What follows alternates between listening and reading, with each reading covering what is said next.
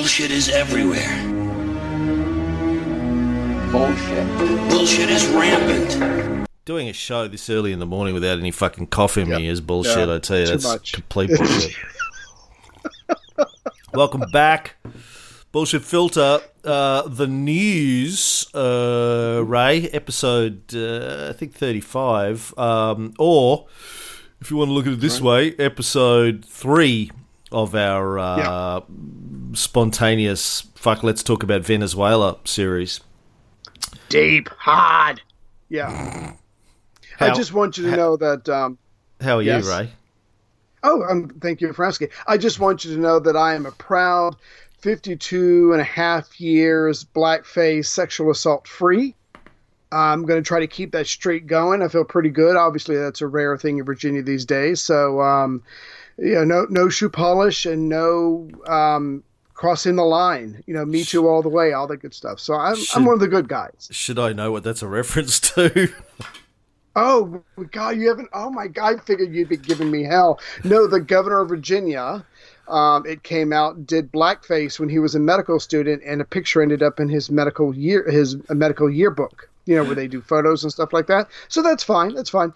And then he said, I also did it when I was in a Michael Jackson lip sync contest or something. That's fine. So we can get rid of you, and we'll use our lieutenant governor, who's also a Democrat.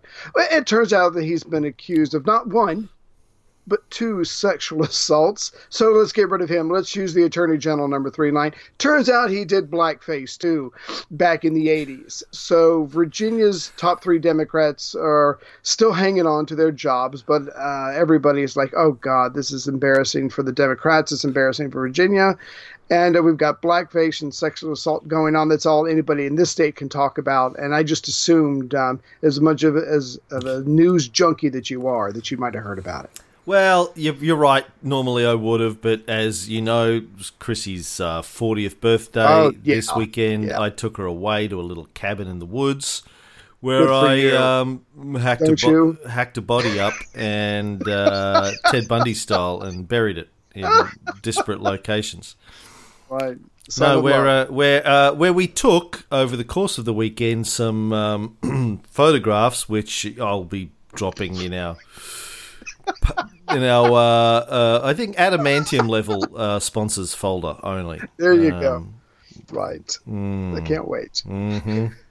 Or they'll be on the bonus feature of your Christianity documentary. I'm going to splice them in Fight Club style, just for a flash, so the kiddies start crying. What is he doing to her, Mummy? I don't know, but he's winning. He's on top. Well, we had a great weekend. Okay, listen, Venezuela. Now, before we get back into the linear story, where we ended last time, Hugo Chavez died of cancer in 2013.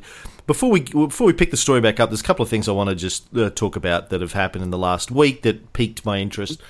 And this one it's a classic example of how the US and international media just totally runs American propaganda without even the slightest bit of objective analysis. You may have seen this story. I had a few people on the Facebooks send it to me during the week. The story about how 2 trucks carrying food and medical supplies, aid, would not be let into Venezuela. They were blocked from entry into Venezuela. Some military. Some dude who's, I think, an old Napoleon fan and likes to engage me in political debate on Facebook, said this to me and then was like, "Rah!" And I was like, yeah, well, and he was like, "Rah!" I was like, well, duh. And he's like, "Rah!" And I said, dude, have you even listened to my Venezuela show yet? He said, no, I haven't. And I was like, well, just fucking go listen to it. Anyway, here's some Aussie guy, for some reason, reporting it on CNN, just to give you the gist if people haven't heard of it, rather than me read it. See if I can get this to play. Well, humanitarian aid sent to one of the world's poorest countries not being allowed inside by that country's government. Right now, The food and medicine due to arrive, if it hasn't already, in Cucuta in Colombia. You see it there on the map. Now, that's one of the collection points organised by Venezuela's opposition leader and self-declared president, who is begging the military to let the goods enter the country. But President Nicolas Maduro having none of it, insisting we are not beggars, and as you see there, ordering troops to block the bridge. However, Venezuela does desperately need this aid. Isa Suarez, who is live in Cucuta in Colombia, on a different bridge to the one we just saw. So this aid being blocked at the border, tell us what you're witnessing and how that reinforces how... Well, a different bridge, but anyway, just tell us what you're seeing on some other bridge. Yeah, sure. So I'm sure you heard this story. Yeah.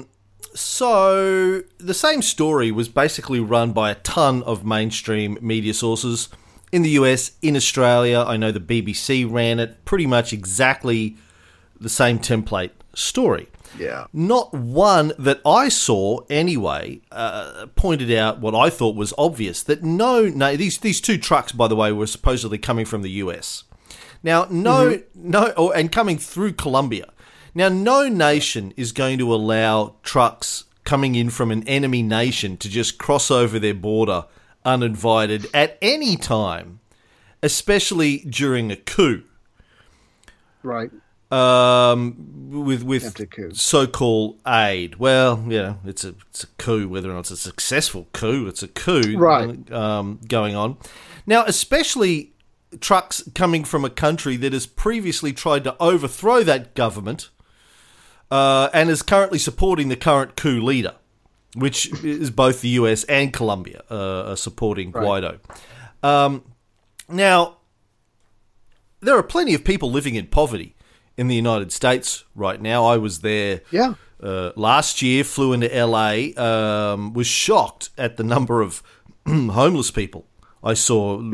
6 o'clock in the morning, jumped in a taxi, went down to Venice Beach for breakfast before Victor Santoki come and pick me up. But I was like homeless people everywhere. I was shocked. Now, imagine what would happen if, say, Russia just turned up with trucks on the Mexican border and said, "Oh, can you let us in? We're here to help the poor people." There's no way they're just getting let in. But this is what the US media and international media is up in arms about, that Venezuela's not doing the same thing. Now, not to mention the fact that the person in charge of US operations in Venezuela, Elliot Abrams, as we talked about on previous episode, has a history of using aid as a cover to deliver weapons to right-wing mercenaries in countries in Latin America. He did it in Nicaragua. He did it in El Salvador. And very good reason to believe that's why he was given the job by Trump, is to do it again in Venezuela. Now, none of that gets mentioned in these mainstream media stories. By the way, the man in charge of the trucks has previously gone to prison for helping militarize right-wing mercenary groups in other socialist Latin American countries. Back to you, Jenny. Now, if you want to legitimately help a country by getting aid to them, do you know how you do it, Ray? Tell me. Well, we're children of the 80s. The first thing you do is you have a big concert. You get all of the celebrities together. I am in. You put out a power ballad single where everyone gets to sing one line. Maybe that's what we should do. We should do a podcast power ballad. Get all the top history podcasters. Right. And we get to deliver a line each. That could be it. That could be the big thing that we do to raise money for Venezuela. Now, the way that you go about aid is you do it via reputable aid agencies. You do it via the Red Cross. You do it via United Nations. If you want to deliver aid, that's what you do. But, of course, that doesn't get brought up in the story. Why is America just randomly out of the blue sending trucks into Venezuela? Not 200, just two. Two, yeah, there's a lot of aid to get to them, and there's two trucks.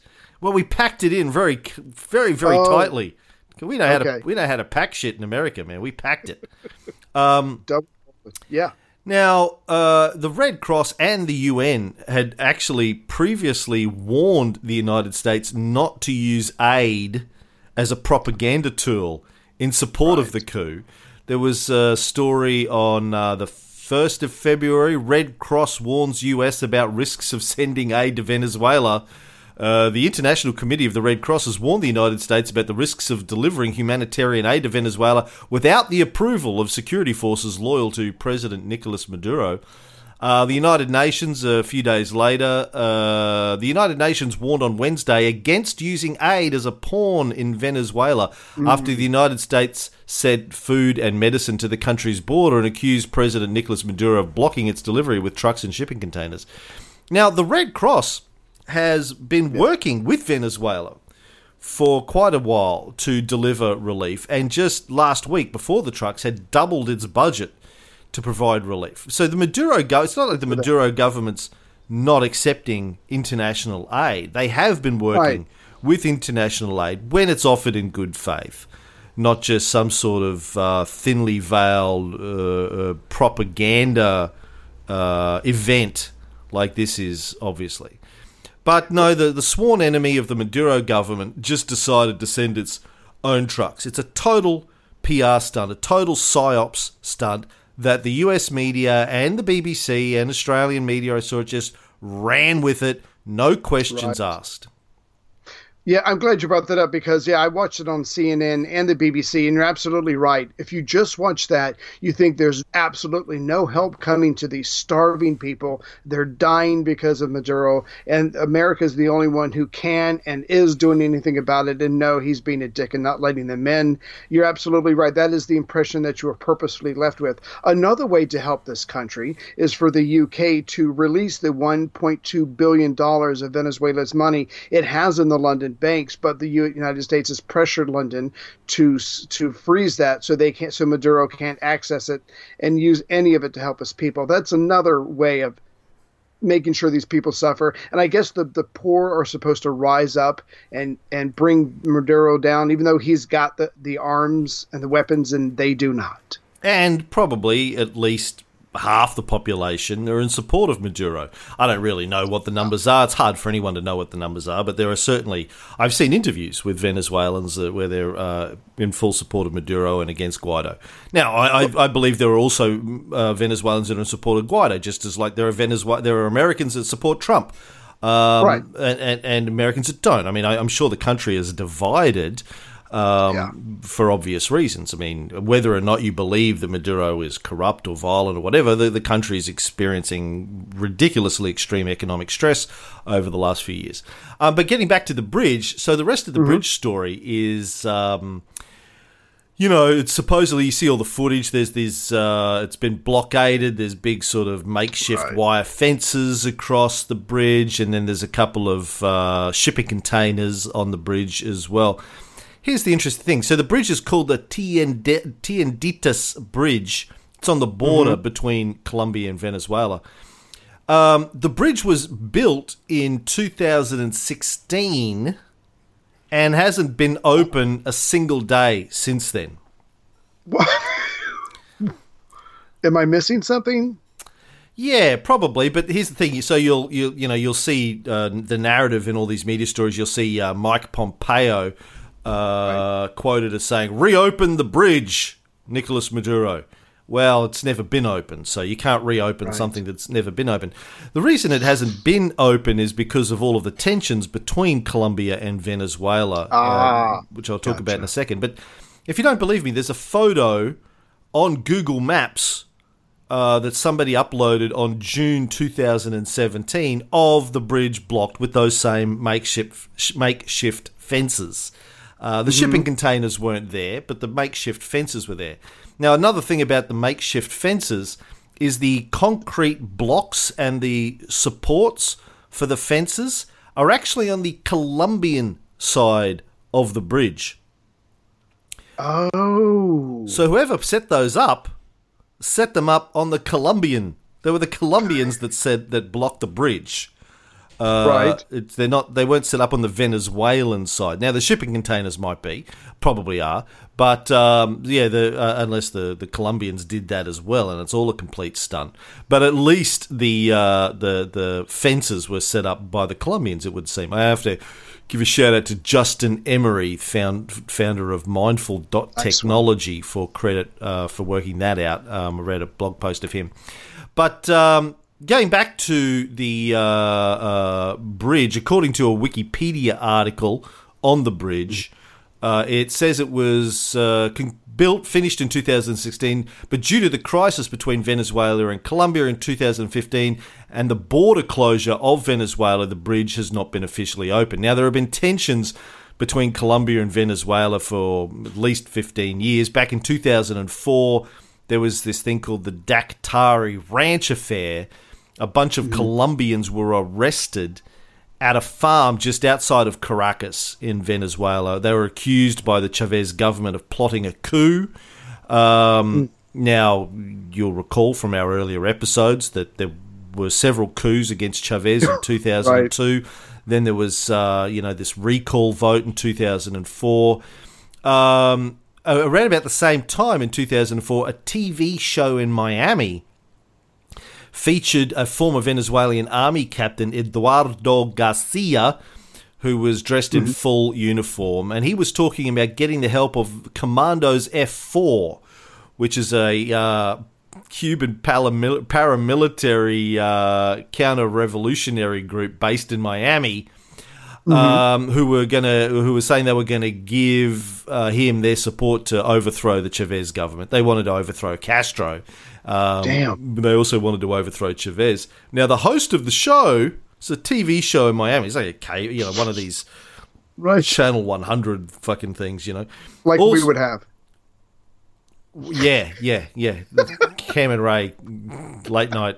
1 a.m. Yeah, what do you call those? Whatever they are. It's like Wayne's World, in our basement. Wayne's World. Our mum's basement.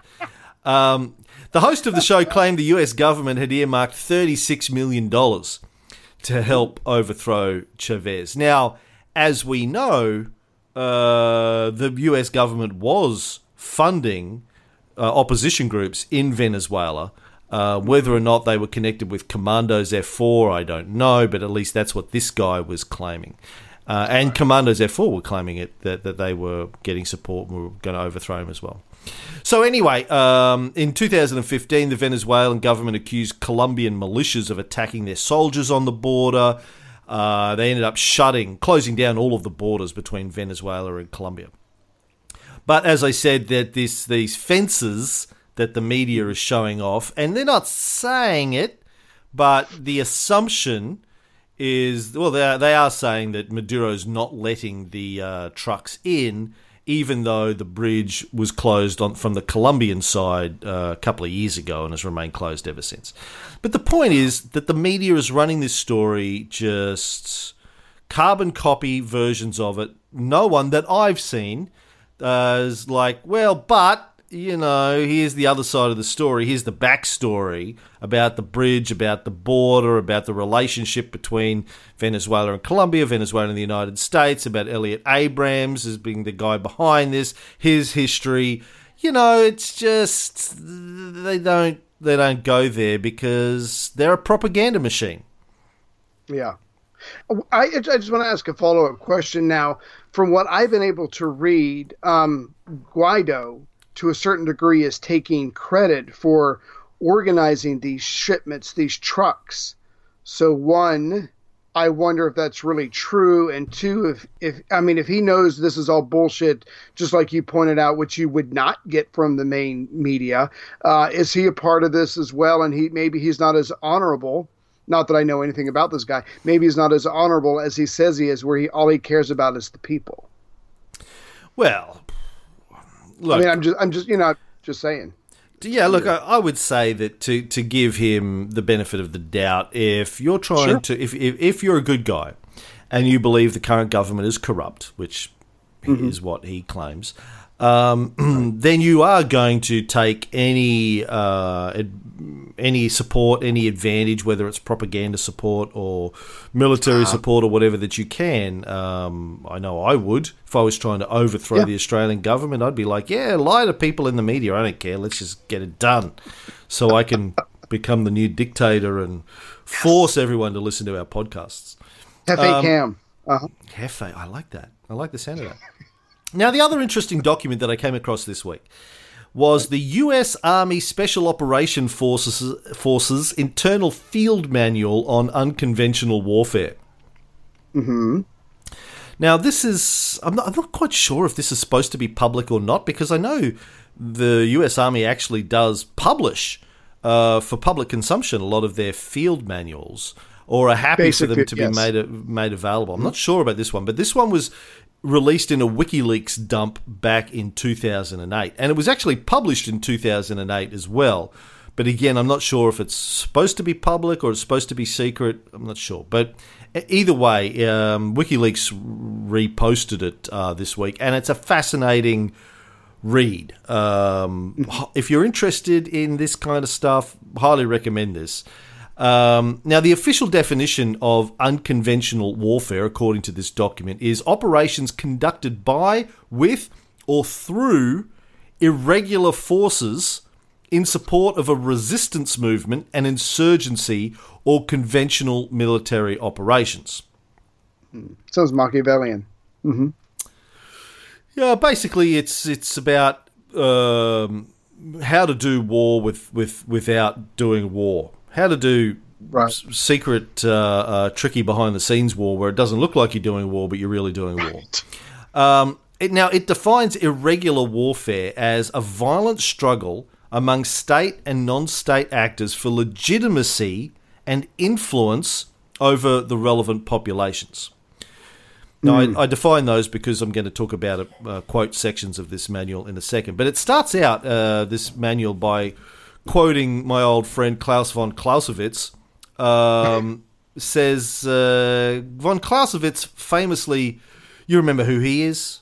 Yeah. Yeah? Okay. For people who don't, Prussian military officer, fought in the Napoleon Wars against Napoleon, and famously wrote a book on strategy afterwards, basically breaking down Napoleon's approach to military strategy. Very famous, probably after Sun Tzu, probably the most famous book on military strategy, I guess. Anyway, this document says, von Clausewitz famously characterized such use of state military power as an act of violence to compel the enemy to do our will. This assertion has been profoundly influential. However, it is too constrained for a vision for applying national power in today's world. The ancient Sun Tzu is more relevant today. Although battles should be won, winning 100 victories in 100 battles is not the acme of skill. Defeating the enemy without fighting is the acme of skill. There is more than one way to compel an enemy. So keep that in mind. Defeating the enemy without fighting is, according to this Special Forces manual, the highest form of warfare. Now, there are some interesting paragraphs that I pulled out of the field manual that I think are relevant when we're thinking about what's going on in Venezuela. Clause 3-79 says, in contrast to regular warfare, irregular warfare focuses on the control or influence of populations, not on the control of an adversary's forces or territory. Ultimately, IW, irregular warfare, is a political struggle with violent and non-violent components. The struggle is for control or influence over and the support of a relevant population. The foundation for IW is the centrality of the relevant populations to the nature of the conflict. The parties to an IW conflict, whether states or armed groups, seek to undermine their adversary's legitimacy and credibility. They seek to physically and psychologically isolate their adversaries from the relevant populations and their external supporters. At the same time, they also seek to bolster their own legitimacy and credibility to exercise authority over that same population.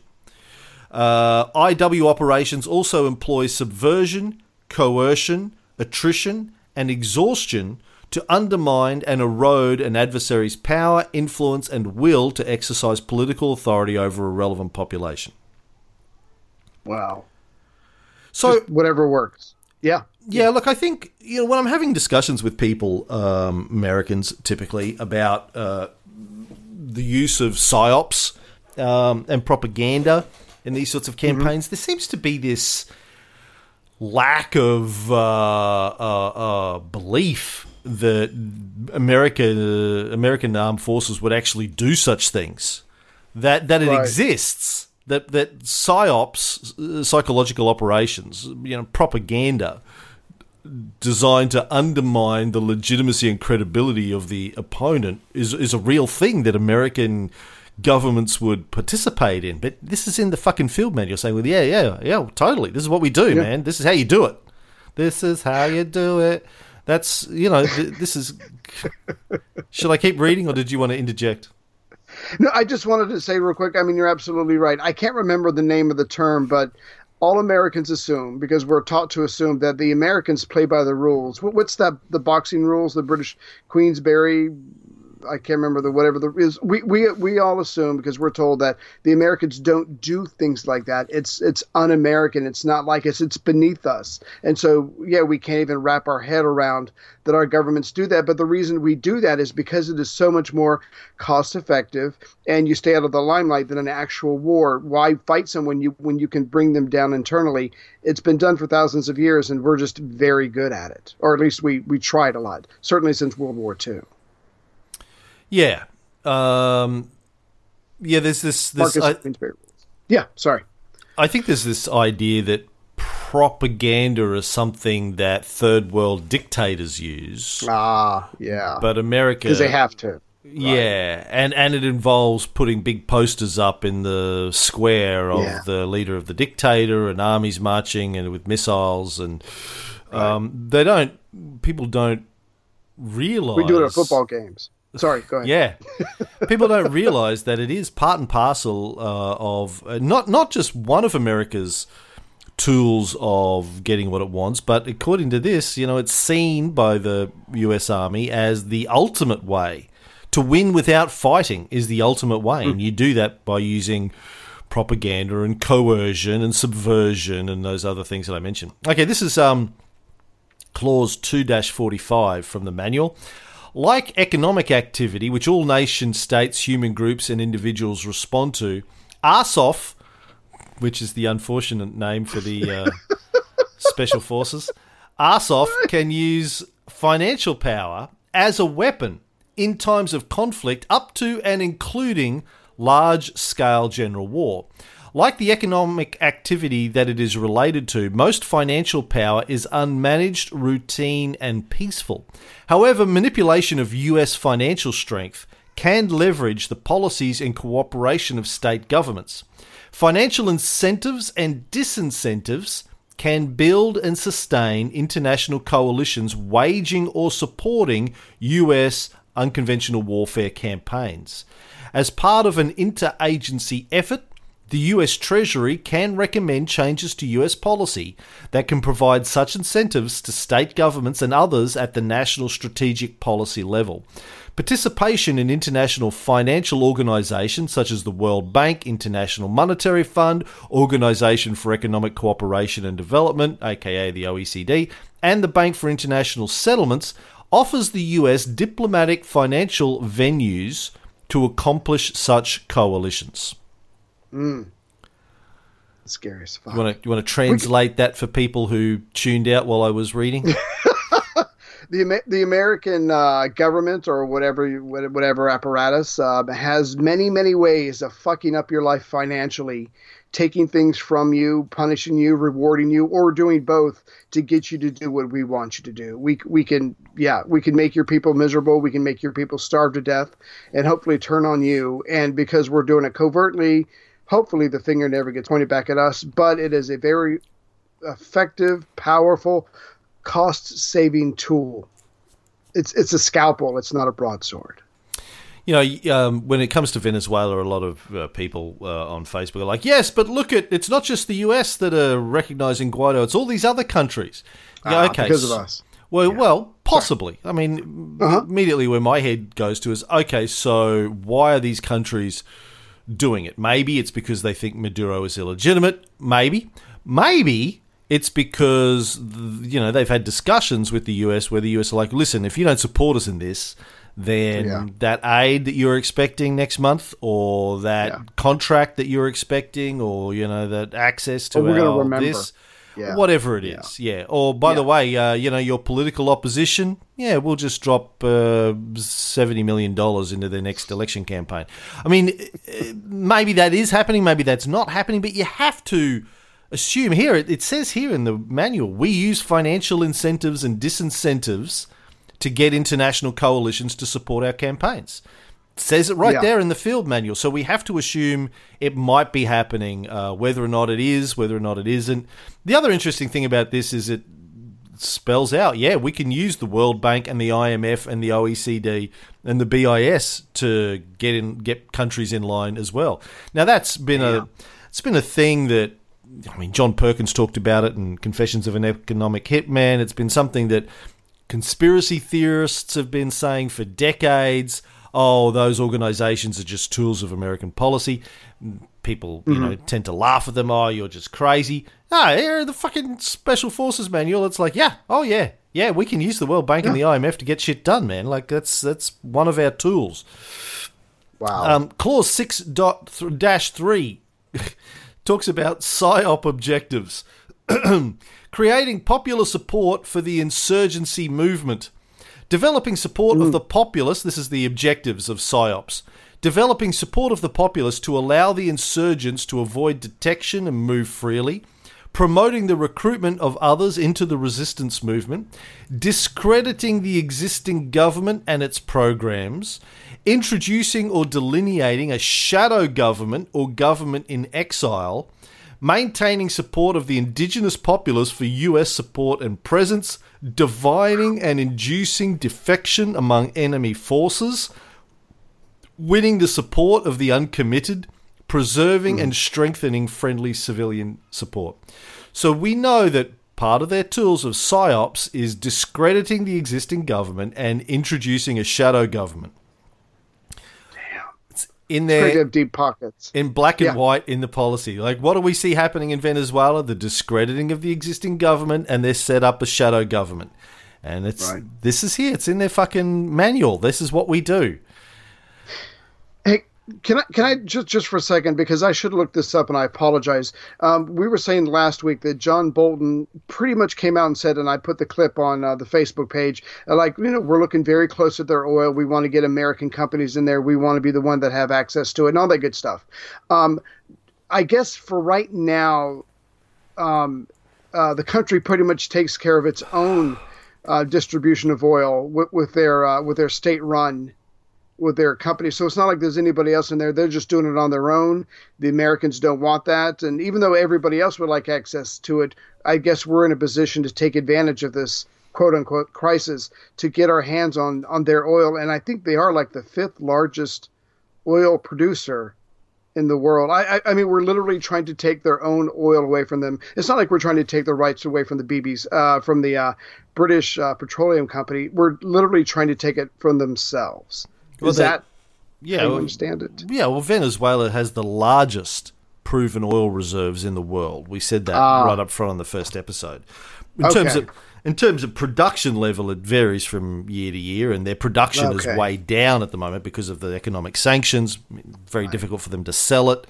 But they are one of the top, traditionally one of the top oil producing countries in the world, certainly have the largest oil reserves.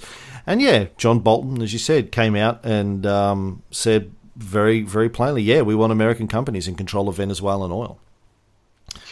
I mean, you and I have both read books. I mean, I'm assuming you have, but I'm pretty sure I'm right. You've read books or seen documentaries on the Medellin cartel back in the 80s or whatever. I mean, they were taking all that money they were making from drug sales in the United States and turning little villages and towns into metropolises. And you just imagine these people have oil, which is not illegal, and they're struggling the way they are, and certainly, you know, with the price of oil, which they can't control, falls. But then the United States comes on, and other countries, and we throw on all of these sanctions, just grounding these people's faces into the dust, expecting a change in regime, that's something that will benefit us. I don't know. It's just, the more you look into it, you're just like, really, are we still doing this after supposedly, you know, being lightened after World War II or whatever? The fact that we're still doing this, it's just very hard for Americans to come to grips with. The thing that gets me the most about this isn't that America is still doing it. It's that all of these people are in support of it. All of these people, like Democrats, people that are supposedly against US interfering in other countries, are still buying the propaganda campaign and are in support of it, you know, vocally, passionately in support of it, buying every line of the propaganda campaign. Despite there being no WMD, despite, you know, everything that we know about all of the bullshit campaigns about Iraqis throwing babies out of humidity cribs being bullshit, despite like the endless lies that have been used to justify American military intervention in countries in the past. Next to it's what did fucking he call it, the United States of amnesia? People just like Democrats, people who think of themselves as you know, good lefty progressive Democrats are like, well, sure, they liked it, but this time it's all true. We have to get in there. Let me read another section from this manual. This is the last one. Clause 3-76. How and what the media report can affect the political and public support necessary for the achievement of military objectives. Commanders must understand and work continuously with the media to gain and maintain an information environment advantage. Here, a civilian military media operations center is the JFC's focal point. JFC is Joint Forces Command, I think. Is that JFC? Sounds right. Yeah. A comprehensive and coherent media plan is necessary to influence populations and senior decision makers while countering adversary propaganda efforts. So again, in the manual, it talks about influencing populations by using the media. How was that? You said that was part of a WikiLeaks leak?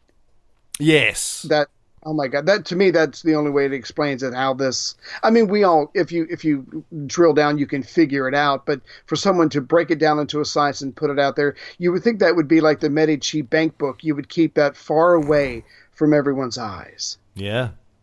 It is, as you said before, it's very Machiavellian. It's like reading The Prince. Okay, this is how you manipulate the people to win a propaganda war.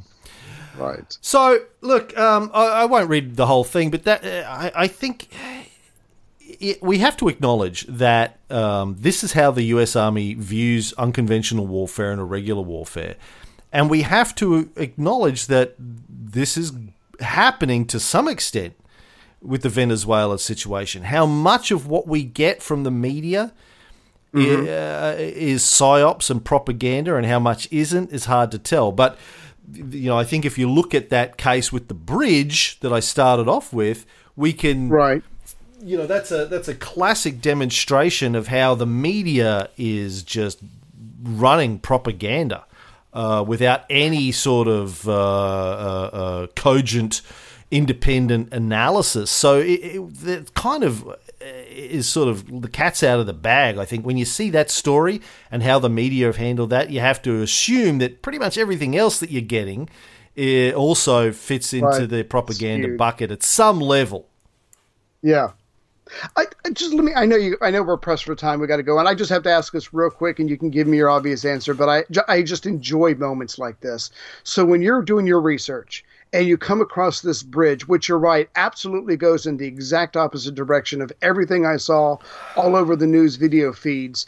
Do you sit there and when you see that information about the bridge, do you go, aha, or do you just go, yeah, okay, I'm not too surprised, and move on? I just, what kind of moment, what's your initial reaction when you find, because it's so blatant. I'm just wondering. No, I'm constantly shocked when I see stuff like that, I was like, because when people first started sending me the story, I mean, my immediate reaction is, well, of course, then I didn't even know they were US trucks. This first stories I saw said trucks coming from Colombia. They're not letting these. And I'm like, well, of course they're not going to let trucks from Colombia in. Colombia's their enemy. They're the fucking enemy. Yeah, you're not going to let your enemy send trucks in. Well, come on in. Like, duh. Why? That seems pretty fucking obvious. And then I found out they were US trucks, and I was like, well, of course they're not going to send let US trucks in. The US are supporting a fucking coup. And then, I drilled down deeper into the bridge and found out that it's always been closed, and it's closed on the Colombian side. I'm like, well, fuck. But no, I'm always like, I'm always sort of shocked at, particularly when I dig for 15 minutes and uncover this whole backstory. And none of the media has done that, or they either haven't bothered. Yeah, maybe they haven't bothered, or they're just so blatant. When the propaganda is so blatant, that always shocks me. And B, when the people who, particularly the one, if you're a hard right-wing Republican-y type, I don't expect you to give a shit. Like, yeah, fucking invade them. It's like. Right. The head of Perdomo Cigars, when I was visiting him in Miami years ago, and he said, let's just nuke the Middle East, man. Let's just nuke the lot of them. I was like, right, okay, just give me another cigar and shut up. Nuke them. Let God sort them out. But when the people are supposedly progressive, they're on the left, and they're still buying it. Like, it just, to me, and I don't want to disparage the intelligence of these people. To me, it just speaks to how deep the propaganda programming, the conditioning, how deep the conditioning is in Americans, where they can be fed this blatant propaganda, very obvious bullshit story. And their first reaction isn't, that smells weird. Maybe before I send Cameron a direct message on Facebook and with a big aha post, I should probably think about this a little bit take more. 10 minutes. Yeah, right. Take 10. Yeah. Before I send Cameron a story about some installation of Toto's Africa in the fucking desert of Africa, I should probably ask myself, when did this come out? Has he probably received this 1,000 times before me? Or should I just send it to him and go, have you seen this? Yeah, I better send it. Better safe than sorry. I'm going to send it. Back to our linear story. So in 2013, Hugo Chavez died rather suddenly from cancer, aged 58. He'd been diagnosed with cancer a couple of years earlier, had treatment, was in remission. All of a sudden it came back and he died. Now, there are lots of conspiracy theories about his death. Don't have time to go into them. Suffice to say that there are supposedly people who were in his inner circle, like his bodyguard, who all of a sudden ended up living in the US with a lot of money in his bank account after Chavez died. There are lots of stories. Maybe that's another thing we could do. But right now, let's just acknowledge that there are many confirmed CIA assassination attempts on Fidel Castro. And so, if you don't think the CIA has ever assassinated anyone, then I have a bridge to close you. It's actually a bridge to sell you. It's actually on the border of Colombia and Venezuela. It's never been used. Pristine condition. Pristine. Yeah, pristine. I mean, I got to get some wiring off there, but other than that, I mean, it's you buy it as is. Oh, okay, that's fine. Perfectly good bridge. Now, then when he died, Maduro, who was his VP, took over. Now, how much do you know about Nicolas Maduro, Ray? Did you drill into his history? Not into him too much, but before you do, I just wanted to ask a question. I was confused, and I'm not saying that you have to be. I know no one knows more than you about Venezuela's constitution, but I was confused about one part of the constitution that said the Speaker of the National Assembly should assume interim presidency if a president cannot be sworn in, not if the president, but a president. And so a part of me is confused by the very uproar after Chavez dies, because he does have a legitimate vice president that can serve out the rest of his term. But however, even then, people were saying, no, the National Assembly leader, who was a different person at the time, not Guaido, should have stepped in and been president. Did you read any of that about some of the tension and the conflict very early on after Chavez died? No, I didn't. But yeah, you would think that's the point of a vice president, right? If something happens to the president, the vice president, at least that's how it is in the United States. I don't know how it is in Venezuela, but that would seem to make sense. Yeah. So tell me about Maduro. Nicolas Maduro, he's currently aged 56. Like Chavez, he identifies as mestizo, mixed race.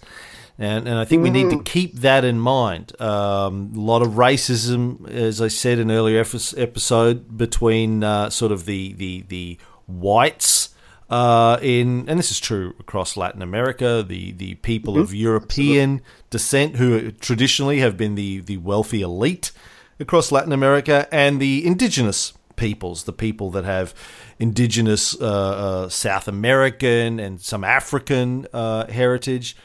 A lot of racism, and Chavez, as I said in an earlier episode, was the first indigenous/mixed race president of Venezuela, and now Maduro is the second. And so, there's a lot of racism wrapped up in that.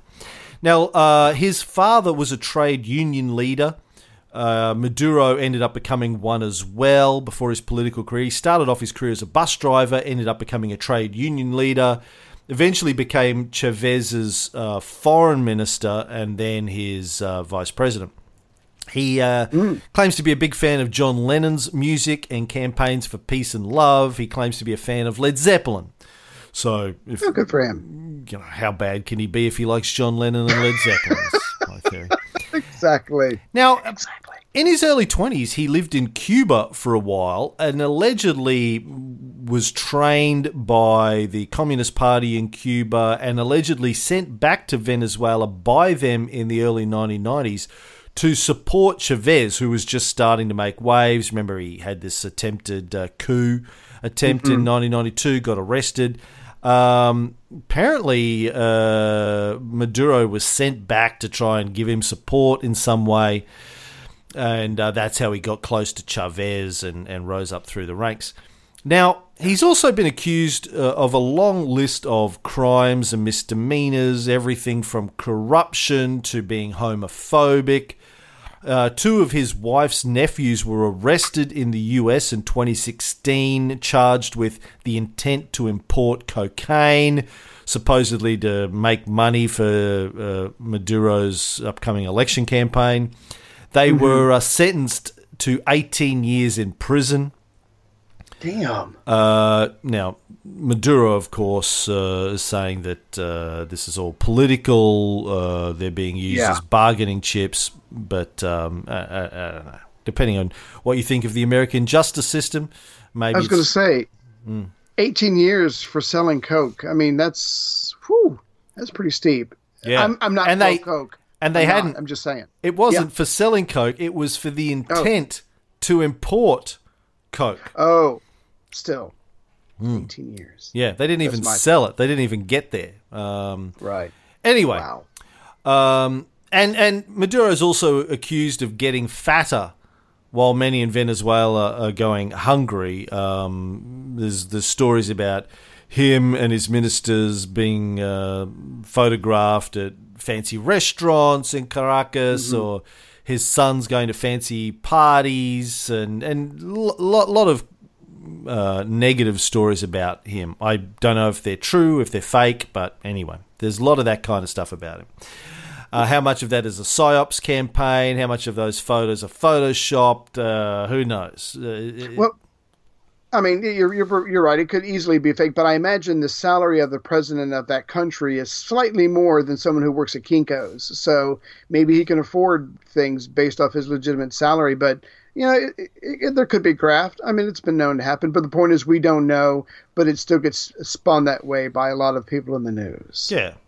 But again, Donald Trump does a lot of outrageously ridiculous things as well while Americans are going hungry, but no one bats an eyelid at that when an American president does it. When a Venezuelan president does, he's accused of being... he's white. He's accused of... Is he? He's orange, really, Trump. Well, orange is lighter than brown. That's science, my friend. Have you seen the guy who photoshopped what Donald Trump really looks like doing the rounds over the last few days? He took it all off. took the fake tan off and the hair comb over off, and he just looks like an angry white man. All right, so about a year after Chavez died and Maduro took over, the oil price plummeted by half in 2014, and they were hit with US sanctions by Obama. So they got a double whammy. The economy, the Venezuelan economy, took a double hit. Do you know what the sanctions, because I honestly don't, why we did sanctions and why we did them at that time? Yes, I'll get to that in a second. Okay, sorry. Now, that's all right. Now, when Chavez died, Robert Pastor, who was a former U.S. national security advisor for Latin America under Jimmy Carter, said, this is a quote, "There's no doubt that Hugo Chavez transformed Venezuela. One can debate whether the policies he pursued actually helped the masses, but you cannot question the fact that the majority felt that he was a leader who cared about them." Sounds commie to me. Yeah, Sorry. well, he was Jimmy Carter's NSA for Latin America guy. Right. So, again, this is evidence that even some American experts believe that Chavez had genuinely tried to help. Whether or not you think he implemented the right policies or not when he had money is up for debate. Ray, no one knows more about economics than I do. But, right. it's still up for debate. You can debate, well, you should have spent your money on a big TV rather than, a sex swing. All you like, but that's subjective. Well, the point that we often make in these various shows is that no one is all good or all bad. It doesn't work that way. He could have been corrupt. He could have been stealing. He could have been, getting kickbacks. But he did do things. He did interject. He did bring health care and increase education. So he did attempt to make some people's lives better in the country. And for people to just shut that down and say, no, it didn't happen, is just ignoring the way humans work. No one is all one or the other thing. And it's a good reminder. Like if you are in a discussion with somebody about a guy like Chavez and they're just like going balls to the wall, criticizing him, right? A good thing to say is, well, did he do any good? Was there anything that he did was good? If somebody can't acknowledge the good, then you're talking to a crazy person, right? Somebody who's not really interested in facts. Like I can, as I keep saying in Facebook discussions, I'm happy to criticize Chavez or Maduro or anyone. Let's criticize how they spent the oil money. Let's accuse them of being corrupt. Let's look for the evidence for all of those things. But when you paint it as a black and white scenario, that's evidence to me that you're not really interested in a rational, logical discussion. You just want to rant to support your ideological position. So now, after Chavez died, the US probably hoped that his Bolivarian revolution would end with him, but of course it didn't, so they started ratcheting up the pressure. Now, in March of 2015, Obama said that Venezuela was an unusual and extraordinary threat to the national security and foreign policy of the United States. Bullshit. Plainly a ridiculous statement, and extended economic sanctions against the country. Now, he had to claim that they were a national security threat because, according to US law, you need to do that in order to trigger sanctions against a country. Now, as we've explained in earlier episodes, economic sanctions unilaterally applied, like in this case from the United States, is actually illegal not just from the UN, but also the Organization of American States and other bodies like that. You just can't do this according to international law. But Obama did it anyway because he didn't give a fuck. Just in case you think it's only Republicans that do this sort of stuff. No, Obama was part of it, part of the system as well. Now, how the fuck was Venezuela a security threat to the United States? And you remember during Hurricane Katrina, Venezuela was giving like free oil to the poor people of the United States. Right. They didn't send trucks to the border. They used Citgo, their distribution network in the United States, to make it available to people. But no, Obama said they were a security threat. Yeah. It's not going to come as a surprise. So with the price of oil cut in half and the sanctions increased by the end of that year, December 2015, the opposition Democratic Unity Coalition wins control of Venezuela's legislative body for the first time in 16 years. So in other words, things had gotten so bad economically and the people were suffering so much that the people, the poor, the middle class, whoever, turned away from the Socialist Party and turned towards the Democratic Unity. So in a way, America got what it wanted. The people start supporting Maduro's opposition. Yeah. So the sanctions that Obama applied were themselves fairly narrow. I think they initially targeted 7 Venezuelan individuals who the US claimed were using violence against protesters. And I'll get into... So after this election in 2015, there were some protests actually organised by the opposition. But Obama basically blamed the Maduro government and applied sanctions. Now, you will see in the American media, you'll see people on Facebook saying, oh, well, the sanctions that Obama applied were minimal. Yes, they were minimal and highly targeted. But here's the thing about sanctions. Well, first of all, when the President of the United States declares a country to be an unusual and extraordinary threat to the national security and foreign policy of the United States, it's a signal to American businesses that are thinking about doing business in Venezuela and international countries or international corporations thinking about supporting Venezuela. It's basically a dog whistle to say they're in our sights, don't go near them.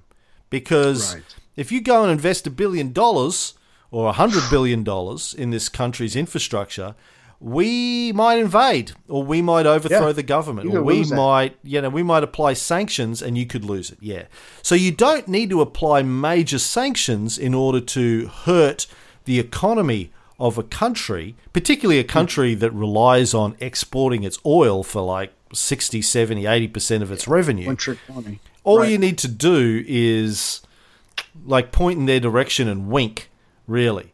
Go out on stage with a notepad that says 5,000 troops to Colombia that everyone can see. So did I have that turned out? I meant to have that turned in. I'm sorry. Yeah. Now, so there were these protests, I said, after the 2015 elections. Maduro won the presidency in those elections, but the protests were instigated by the opposition leader Leopoldo Lopez, who was one of the co-founders of Sumate. I talked about in last episode, I think. They were the ones that had the backing of the Bush government to try and push through this recall vote back in 2004. He urged his supporters to struggle for La Salida, the exit, which was a campaign they were still pushing all those years later, to this time to get rid of Maduro through protests. Now, it led to violence. 43 people died on both sides during the protests. Lopez was arrested after handing himself in. And then Maria Corina Machado, the other founder of Sumate, she's the one who met Bush back in 2004, learned that she was being charged with conspiracy in connection to an alleged plot to kill Maduro. So now the sanctions then... So this is why Obama applied sanctions to Venezuela.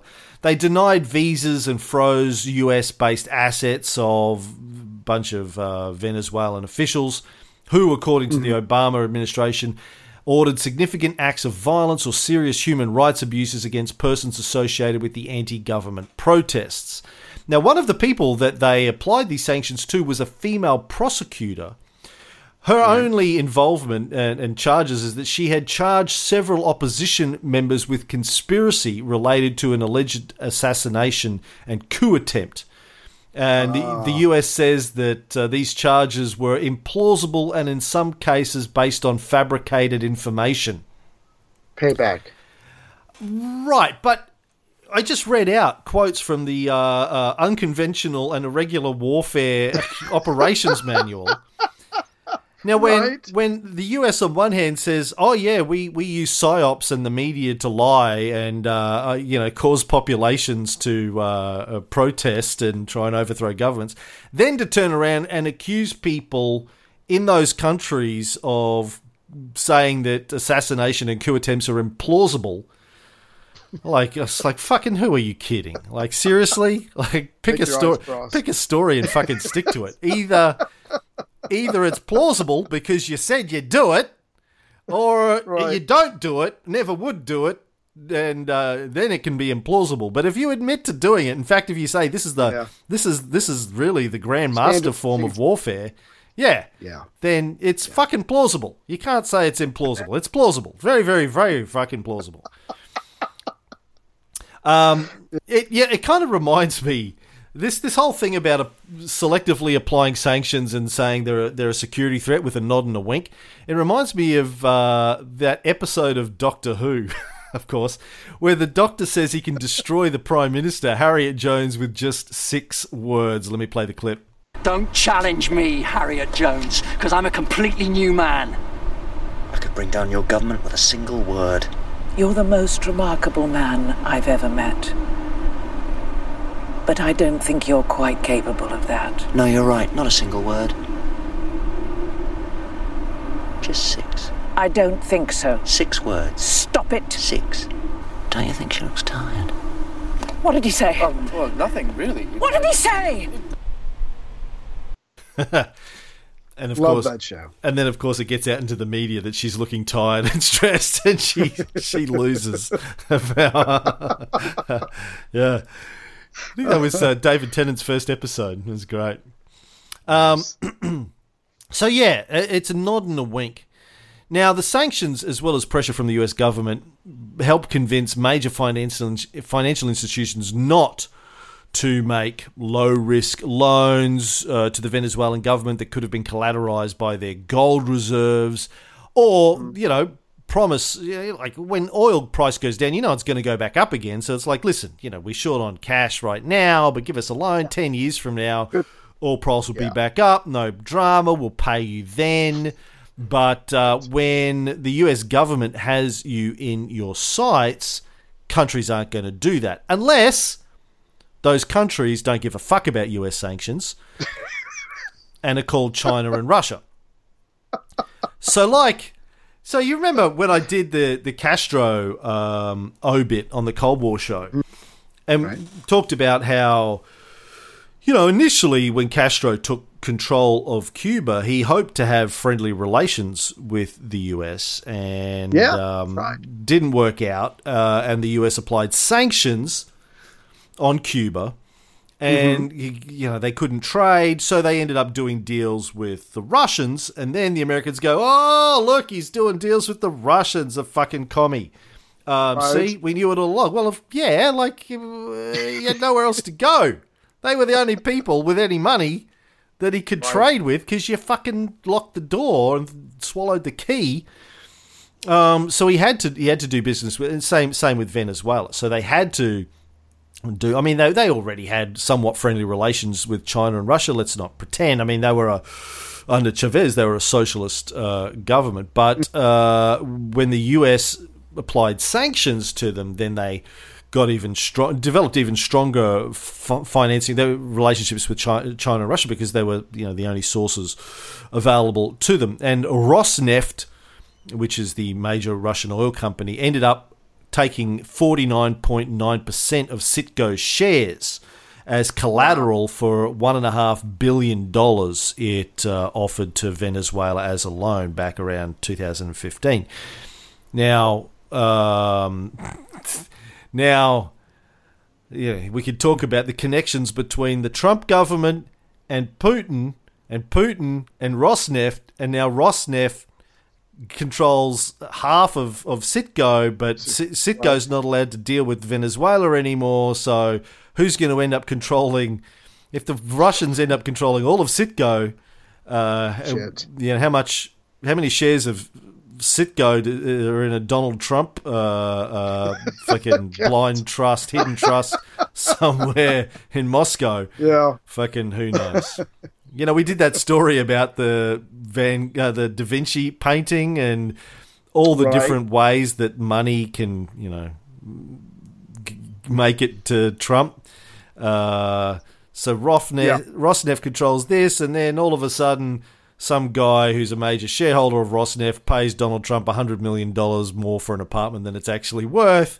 And they go, what? We just really, really, really liked it. I really liked it. Yeah. It's cute. Yeah. Great views. Yeah. Great views. So now people go. So now people on Facebook go, oh well, China and Russia are only supporting Maduro because they're protecting their assets in Venezuela. No shit. Well, A, no shit, and B, that kind of assumes that if Maduro goes and is replaced by Guaido, that the new Venezuelan government won't repay their loans to China and Russia, which doesn't make a lot of sense. They're protecting their assets. Okay, so but if Maduro gets replaced by Guaido, the sanctions will be lifted, the economy will be stronger, which means they'll be able to get paid back easier by the new government. Right. So that doesn't make a lot of sense when you scratch the surface. Although, you might argue that, well, Guaido is going to be more aligned to the US, so he's going to cut off China and Russia's access maybe to Venezuelan oil. Anyway, I don't know. So they're protecting maybe their future relationship with Venezuela because they know that in the same way that the US wants Guaido in there because their relationship will be stronger, China and Russia want to continue with Maduro because their relationship's going to be weaker with Guaido. Anyway, it's complicated. Yeah, and it gets more complicated the closer we go. If I could just jump back, I'm not sure when you want to end this show because it looks like it might go into a number 4, but just to jump back to the timeline for a second. So that you were mentioning in 2015, you've got the sanctions, the oil prices have been cut, the people are suffering, the opposition party coalition takes control. In the following year, March of 2016, and this is where it really, really starts to get weird and violent. The Venezuela's Supreme Court, which has pretty much sided with the ruling Socialist Party all this time, announces it's taking over the functions of the National Assembly. But the rest of the world, there's an international outcry going, whoa, you can't just come in and take over the part of another branch of the government. So they back off of that. But the point is, because of that confusion and tension, it leads to even more. It leads to months of anti-government protests in the street, and at least another 100 people are killed in the street, clashing with the police and things like that. So by March of 2016, it is truly getting out of hand. The people are suffering, and now they're physically fighting government forces. Yeah. Of course, Obama applied sanctions, and then Trump gets in. From the very get-go, starts, according to books like Fire and Fury, as I've said before, he starts talking about invading Venezuela with his inner circle. Of course, his original Secretary of State was what was his surname? Tillerson. Who was an oil guy, right? Another oil guy. Exactly. He's the CEO of an oil company. Oh, they're like, you know what we should do? Number one, go take Venezuela's oil. Let's just go. So then Trump, he got talked out of invading, but just started applying sanctions. Again, listen, we don't want to invade because the people get all upset if we invade. Let's just destroy their economy and then install a friendly opposition through a coup, and then we don't need to invade, right? So Trump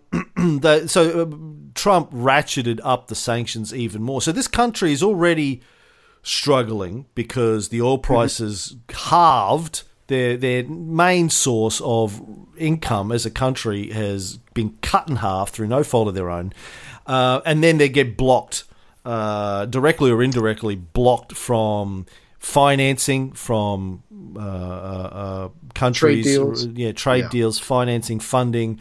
They're basically cut off. It's like, imagine you lose your job, not that you have one, but imagine you had a job. You lose your job and you're like, well, I'll get another job eventually, but the economy's fucked. And you go and try and get some bridge financing and you get banned from everyone. The government says, no, don't lend Ray any money.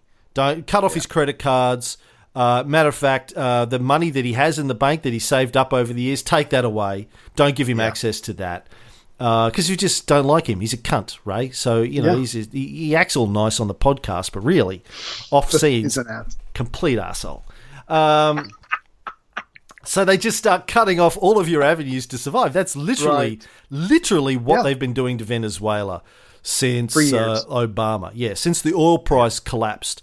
Just cutting off every avenue of rescue for them. Now, again, this isn't to say that Chavez or the Maduro government have done the best job of managing the economy, managing the money when they had it. We can debate that till the cows come home. That's fine.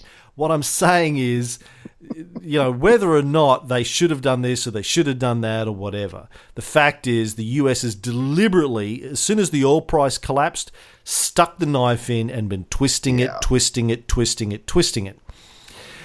So a little bit more. Let's keep going for a little bit more, if you don't mind. Now, Guaido, the guy that the US and the long list of countries now are calling the interim president, how he got into this position, I want to tell that story. You touched on it. Let's drill down a little bit more. So in May 2018, there was a presidential election in Venezuela.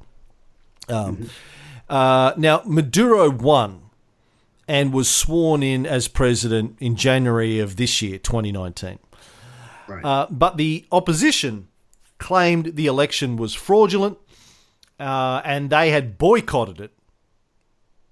So they were like, well, we didn't even run, so it can't be legitimate. So that's why they're claiming that Maduro is not actually the president. Right. Now, why did they boycott it? Well, this gets back to this earlier election that you were talking about. They claim in part that Maduro, and you see this, some people have sent me various clips that claim this, that Maduro had dissolved the National Assembly. It's kind of the legislative branch of the government, a bit like Congress in the United States. Right. Now, it's not exactly true. Maduro didn't dissolve the National Assembly. What happened, as I understand it, is this, and understand that no one knows more about the Venezuelan constitution than I do, Ray. This is my understanding.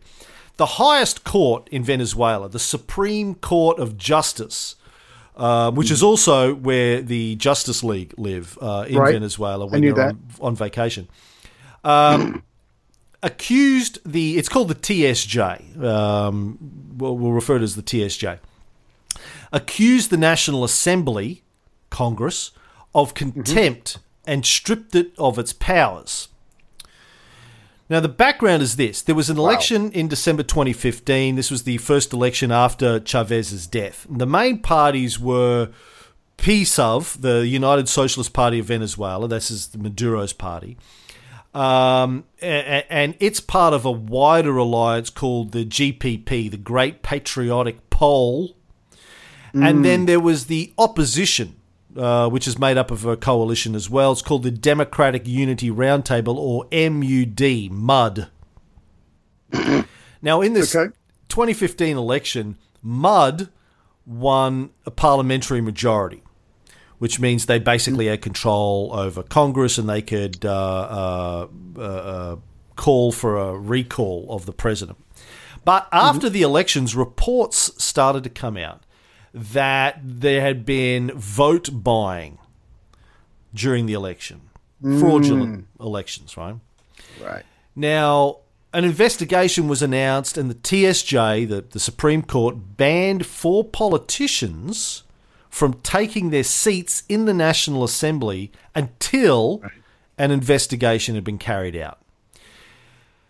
Now, only 2 of these 4 politicians that were banned were with the opposition. One was an independent allied with the opposition. One was a pro-government candidate. So it wasn't all opposition members who were accused of vote buying. Fraud. Now, the pro-government candidate abided by the court's order, didn't take his seat in the assembly, but the other 3 didn't abide by the court. Because if they did, then the opposition would lose the 2/3 majority they needed to have in order to trigger a recall referendum for Maduro, another one. Or they did one for Chavez, now they're doing for Maduro, right?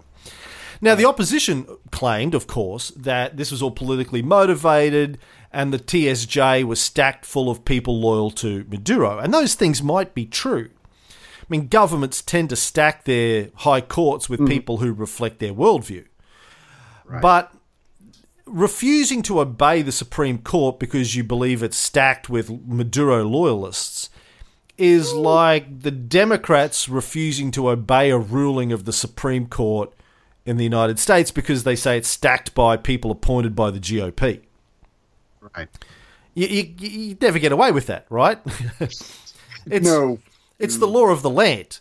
You can refuse to obey the Supreme Court if you like, but that's a revolution or a coup. Right. Everyone knows that presidents try to stack Supreme Courts with people who have the same worldview as them. That's always been the way it is. It's the same in Venezuela. Right. But again, when you read about this in the mainstream media, they say, oh, well, Maduro dissolved the National Assembly. No, the Supreme Court dissolved the National Assembly. So what happened was the National Assembly kept swearing in these candidates that the court had banned. The court would then nullify their swearing in, then the Assembly would swear them in again. This went backwards and forwards for 2 years until 2017. And finally, the Supreme Court decided that the Legislative Assembly was in contempt and declared that until it was resolved, the court would be taking over the National Assembly's function so the government could continue to run. Like in the United States, if the Congress can't function, then it's not passing bills, the government is shut down. So the court basically dissolved the National Assembly. It didn't dissolve it really, just stripped it of its powers and said, well, we're going to take over the approving of bills until such time as we can get this all sorted out. Now, okay, people may say, well, that sounds like bullshit, but Article 336.7 of the Venezuelan Constitution does give the Supreme Court the authority to declare an unconstitutional default in the national, state, or municipal legislature and establish, if necessary, corrective measures. Now, it doesn't really say what those measures are, but this is constitutional. You can not like it, but this is constitutional, what they did. However, after the Supreme Court did this, huge international outcry, and the court reversed its decision a few days later. Okay. But they were acting within the law. This wasn't a Emperor Palpatine move, but that probably got missed in the story. Well, yeah, it's just not covered in the media. They just say Maduro dissolved the National Assembly. No, he didn't. Okay, then in August of 2017, Venezuela held a special election to create a new body called the Constituent Assembly. And now, it was designed to rewrite the Constitution. Right. In ways that were favourable to Maduro. Now, the election was boycotted by the opposition parties. They were like, bullshit, fuck that, don't do it.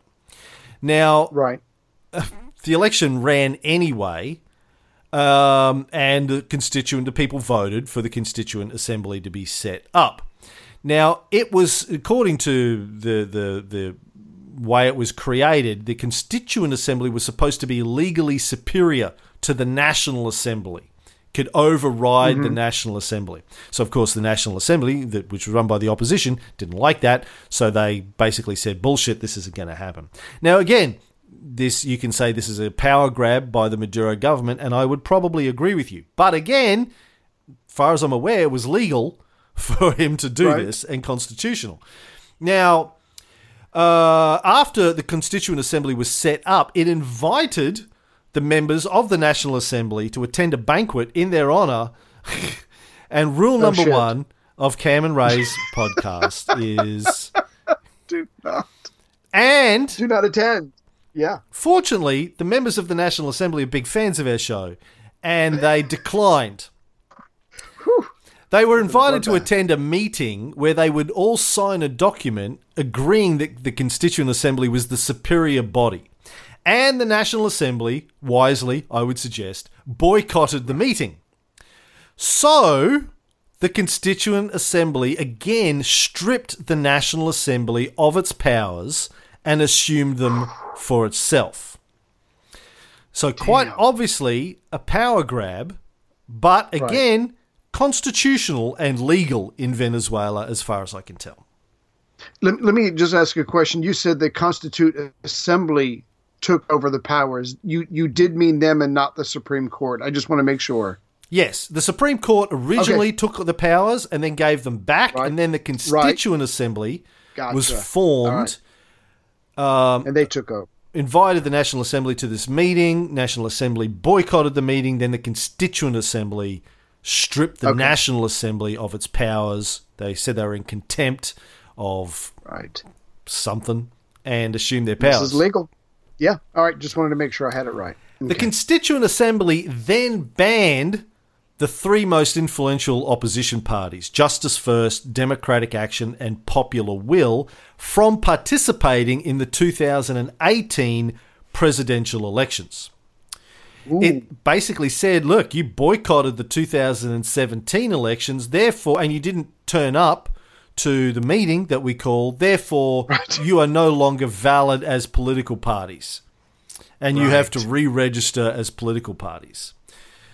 Now, that sounds a bit dodgy to me. If you boycott an election, are you no longer valid as a political party? Honestly, even though I'm the world's leading expert on the Venezuelan constitution, don't really feel like I'm in a position to say whether or not that's legit or not. But it's a bit of a stretch. Yeah, well, maybe it is, maybe it's not. I don't know. Right.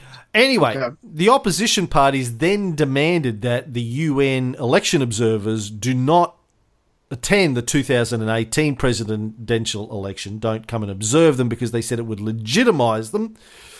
And the UN didn't go. Carter didn't go this time. A group called the Latin American Council of Electoral Experts, CELA, which is made up supposedly of senior election coordinators from various Latin American countries, did monitor the election, said it had a high level of security and efficiency. Not exactly sure that translates to transparency and honesty, but it was very efficient. You can say, good for them. Yeah, it was completely fraudulent, but efficiently fraudulent. I don't know. And that's what we aim for. We don't know much about CELA or their methods. I don't even think they have a website, so it's a little bit sort of suspicious and dodgy, the whole CELA outfit. But the mainstream media virtually unanimously declared that the Venezuelan presidential election of 2018 was a farce. It was called the coronation of a dictator. New York Times claimed there was widespread disillusionment among the Venezuelan people, that the election was heavily rigged. CNN said there was an international outcry over the proceedings. Huffington Post called it a farce, cementing autocracy in the crisis-stricken OPEC nation. Wall Street Journal deemed it completely illegitimate, said there was widespread discontent over Maduro's management of the economy, which was in free fall. The fortification of a dictatorship, the Washington Post called it. But as we saw at the beginning of this episode, with the bridge story, the American media just tend to run with the story that they're given by the PSYOPs team inside of the US Army Special Forces. So, again, how much of this is real, how much of this you have to take as PSYOPs, it's really hard to know. Yeah. And I would argue that we're not saying that that's not true. It's just that no one knows because no one went down there to observe, and no one's got boots on the ground, and these people boycotted. So we really don't know what the story is. And it would have been more honest if the papers had said, look, total confusion down there. We really don't know what's going on. But no, they ran with it like it was a solid thing, that the people were firmly against Maduro. They were just making it up, or as you suggested, probably taking their cue from someone. Yeah. Which they just didn't know. Because that's the role of the corporate media, is to support the elite in the decisions that they make. That is their function in a Western democracy. It's not to provide factual, objective reporting, particularly when it comes to things that affect the U.S. economy and U.S. interests. It's to... my stock portfolio. Yeah. Exactly. So, how are we doing for time now? Is it okay? 1:25. So we'll wrap up. But Juan Guaido, the guy who's the interim president there now, is a member of the Popular Will Party, aka Voluntad Popular. Depending on who you believe, they're either right wing or centrist Social Democratic Party.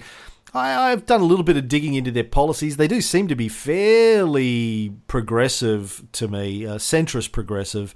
They support LGBT rights. Following that 2015 election, the first 2 LGBT members ever took a seat in the Venezuelan legislature, and they were elected as part of Popular Will's party.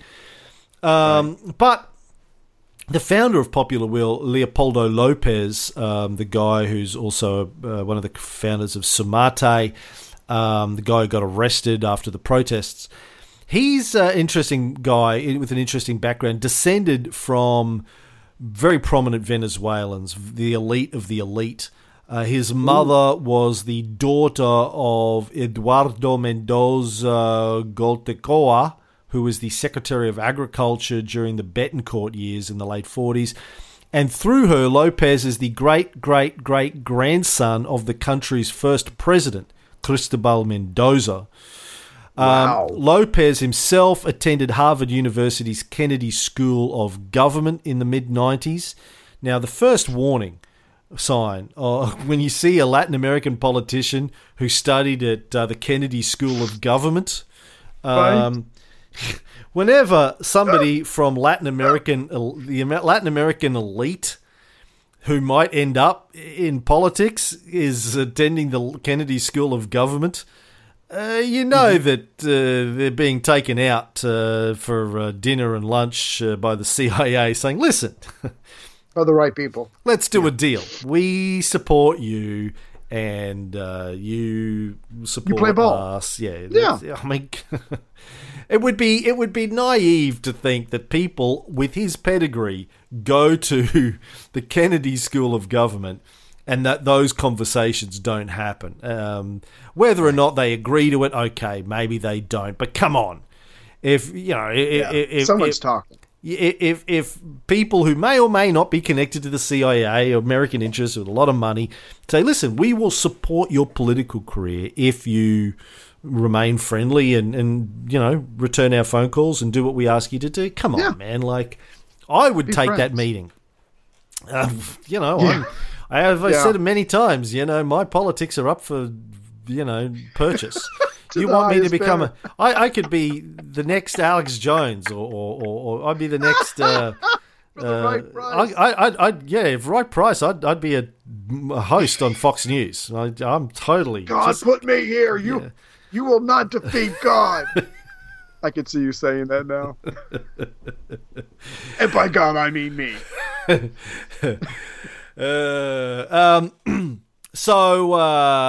Now he's currently serving a 13-year sentence under house arrest for crimes in Venezuela, including instigation of delinquency, arson, damage to public property, incitement to riot, and terrorism.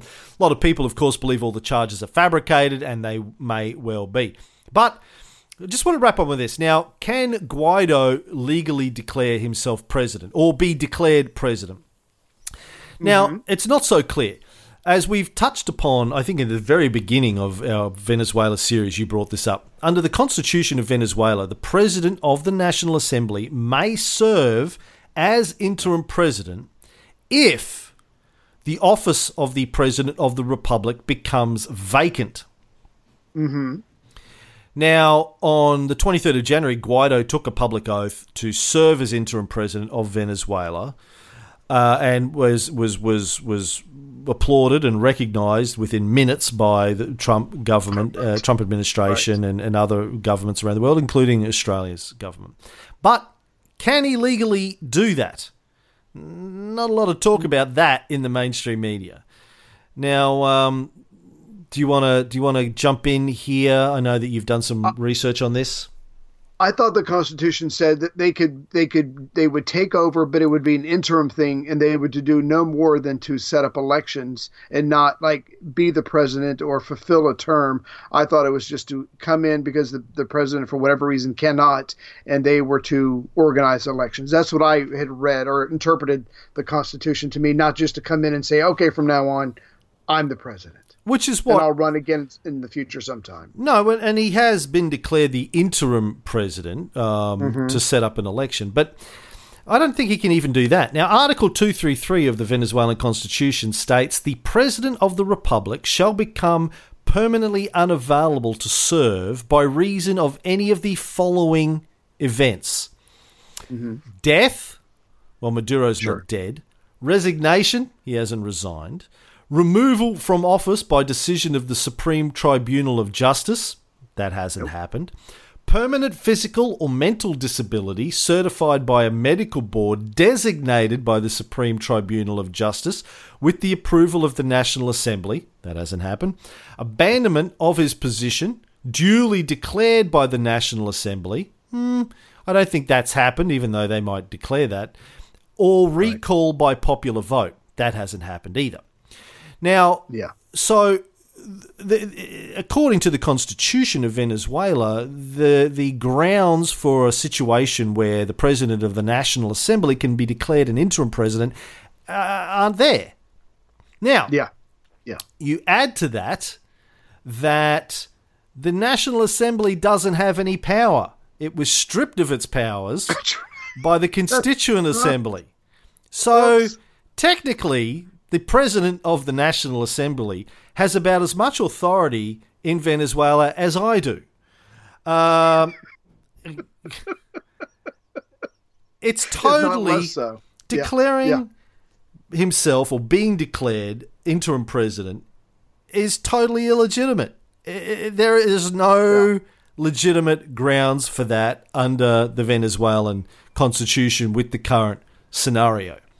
But again, try and find any mention of that in the mainstream media. Right. But we want it. Sorry. Oh, God. Listen, I've got more notes. I could keep going for another... Actually, let me just wrap up, man. I don't have much more. We can put a fucking line under this thing. So, got 10 more minutes? Sure. I know it's long, but fuck, let's just do it. Okay, so... as I said before, tensions with Venezuela have been ramping up under Trump. In 2017, Trump said he would not rule out a, quote, military option to deal with Venezuela. Again, you know, you're any potential investor or company or country that's thinking about supporting Venezuela, when the President of the United States, he was not ruling out a military option, you're like, well, I'm not going to, I'm not going to go in there and build a fucking bridge or a dam or, oil casino thing. Whatever. Yeah. Right, when it could be blown up by American bombers in 6 months. So no one's going to get in there. Now, or you loan money to the Maduro government, then the Americans overthrow the Maduro government and say, well, we're not giving you your money back because we told you don't give these guys money and you did anyway, so, you're fucked. Sorry. On you. And we're going to freeze all of your assets now in our country and apply sanctions on you because you pissed us off. So it's discouraging countries and companies from assisting in the economic crisis, if not out and out sanctions, banning them if you're Americans. Now, according to some economists, the sanctions that Trump applied in 2017 bludgeoned the economy even more. Venezuelan oil production had been following the same pattern as Colombia's during 2016 and most of 2017 until Trump's sanctions came into force. Then Venezuelan oil production just plummeted, hit its lowest point in about a decade. Then Trump's sanctions in 2017, August of 2017, made it illegal for the Venezuelan government to obtain financing from the US. All of the Venezuelan government's outstanding foreign currency bonds, which are governed under New York state law, and all of their Citgo assets, which is based in Texas, all of a sudden they couldn't access any of that. It blocked Citgo from sending profits and dividends back to Venezuela. That had been about $1 billion a year since 2015.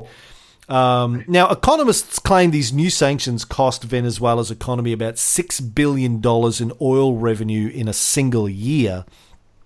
Damn. Which, again, makes it difficult for Venezuela to import food, import medicine, all the other things they need to import, because they can't use the US dollar as a currency for exchange.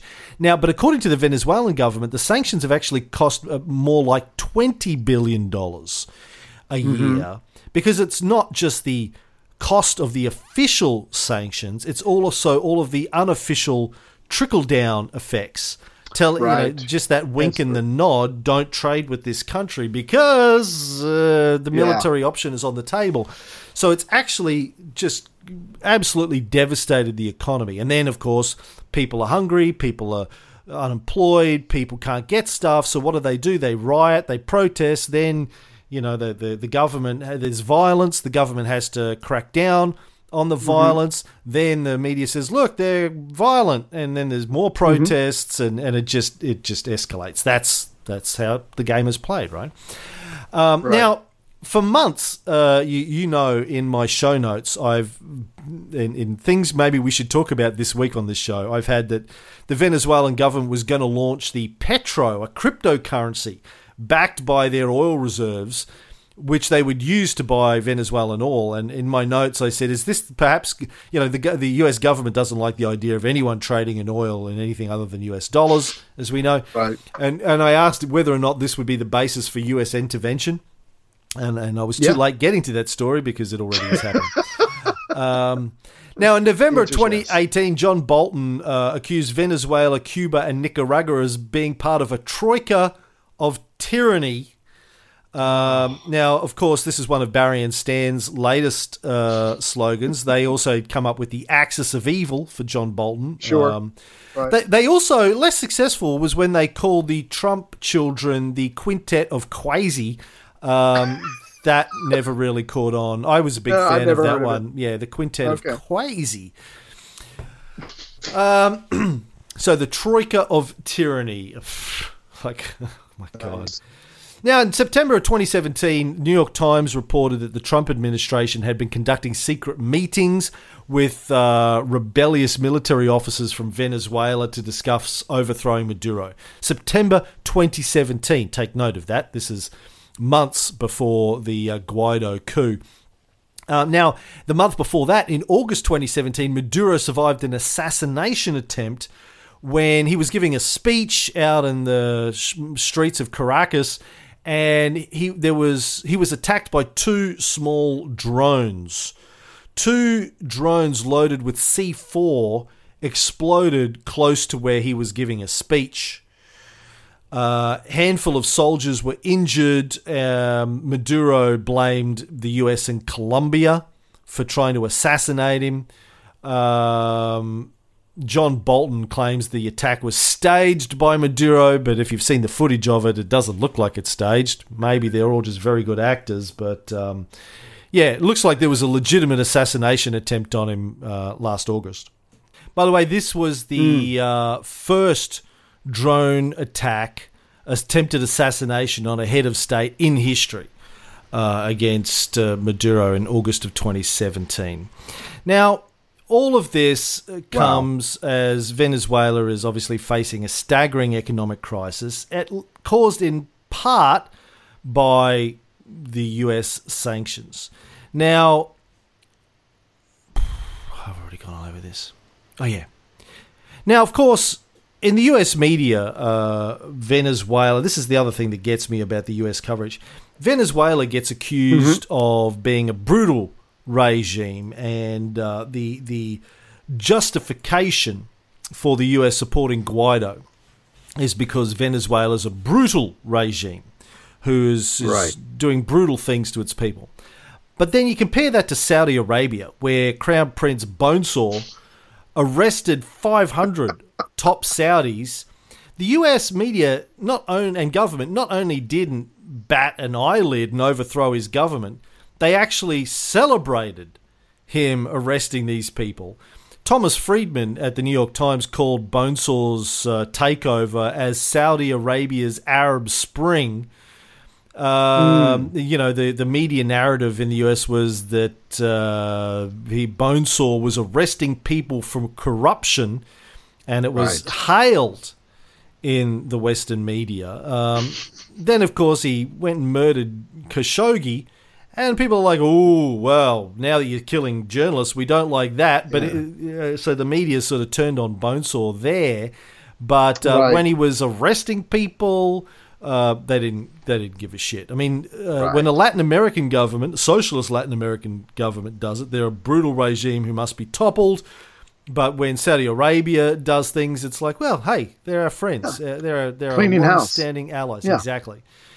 Now, as I said earlier, during Obama's administration, they said they were deeply concerned by the Venezuelan government's efforts to escalate intimidation of its political opponents.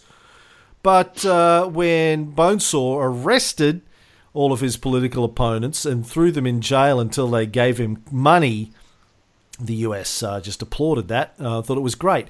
Saudi Arabia continues to sentence human rights activists and atheists to prison and death, has them beheaded, has them whipped in public, floggings.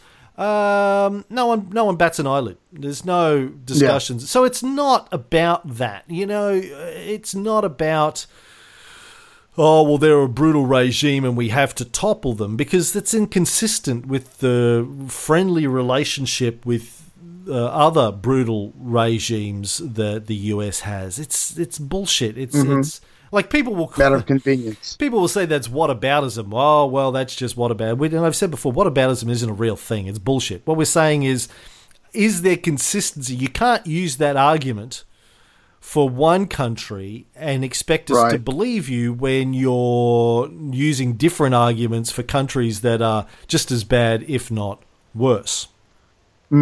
Yeah. Nobody expected Obama to be deeply concerned and impose sanctions on the Saudis or Egypt or the UAE, where repression was far worse than Venezuela's. The US was a big supporter of, like, Egypt's president. What was his name? Mubarak. Big supporters. The Obama administration, Hillary Clinton, the Secretary of State, very big supporters of Mubarak, right through his brutal regime and his crackdown during the Arab Spring, etc. They've got a military dictatorship now in Egypt. Again, very, very heavily supported by the United States. So there's no consistency in that argument. It's kind of bullshit. Listen to this exchange between a State Department spokesperson and Matt Lee from the Associated Press after she, the spokesperson from the State Department, tried to talk about the US government having a long-standing policy of supporting peaceful transitions of power. Ludicrous.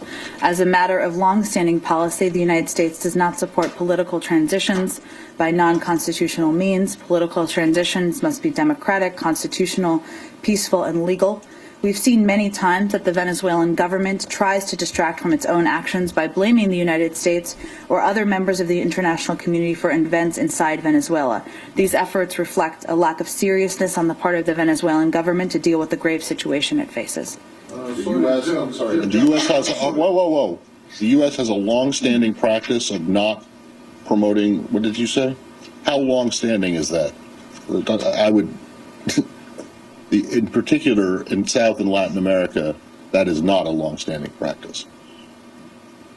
Well, my point here, Matt, without getting into history, is that we do not support, we have no involvement with, and these are ludicrous accusations. In this specific case. Correct. But if you go back not that long ago, during your lifetime, even. This is The not last that 21 long years? Well done. Touche. But, I mean, look, I know, does long-standing mean 10 years in this case? I mean, what Matt, is, my intention was to speak to I the understand. specific reports. But you said it's a long-standing U.S. practice, and I'm not so sure how. It depends on what your definition of long-standing We will. is. Okay. And then she moves on. Yeah. So full credit to Matt That job Lee from the sucks. Associated Press of calling bullshit on that, Right. which you don't often see. Yeah. She looked very uncomfortable in that video. Check it out. But this is just one example of the kind of nonsense the US government gets away with all the time. Very rarely do journalists push back and call bullshit. I'd love to know what happened to this guy after that meeting. Now, here's a quote. I'm going to read a quote. I want to see if you can guess who this quote is from, Ray. We, the United States, have not only supported a dictatorship in Cuba, we have propped up dictators in Venezuela, Argentina, Colombia, Paraguay, and the Dominican Republic. We not only ignored poverty and distress in Cuba, we have failed in the past 8 years to relieve poverty and distress throughout the hemisphere. Oh, that's kind of easy. I mean, Jesus Christ. No, I would say Bernie Sanders. I don't know. Close. John F. Kennedy, October 6th, 1960. We have propped up dictators in Venezuela, Argentina, Colombia, Paraguay, and the Dominican Republic. And then he tried to invade Cuba. Now, of course, these days, the United States government would rather push through regime change by crippling a country's economy than invasion, because that looks bad. Harder to get evidence on camera of regime change when you're doing it by crippling an economy than it is when you send forces in. They use UW and IW, the stuff I started off the series with. You know, they learned during Vietnam that Americans get upset when they see people dying on camera.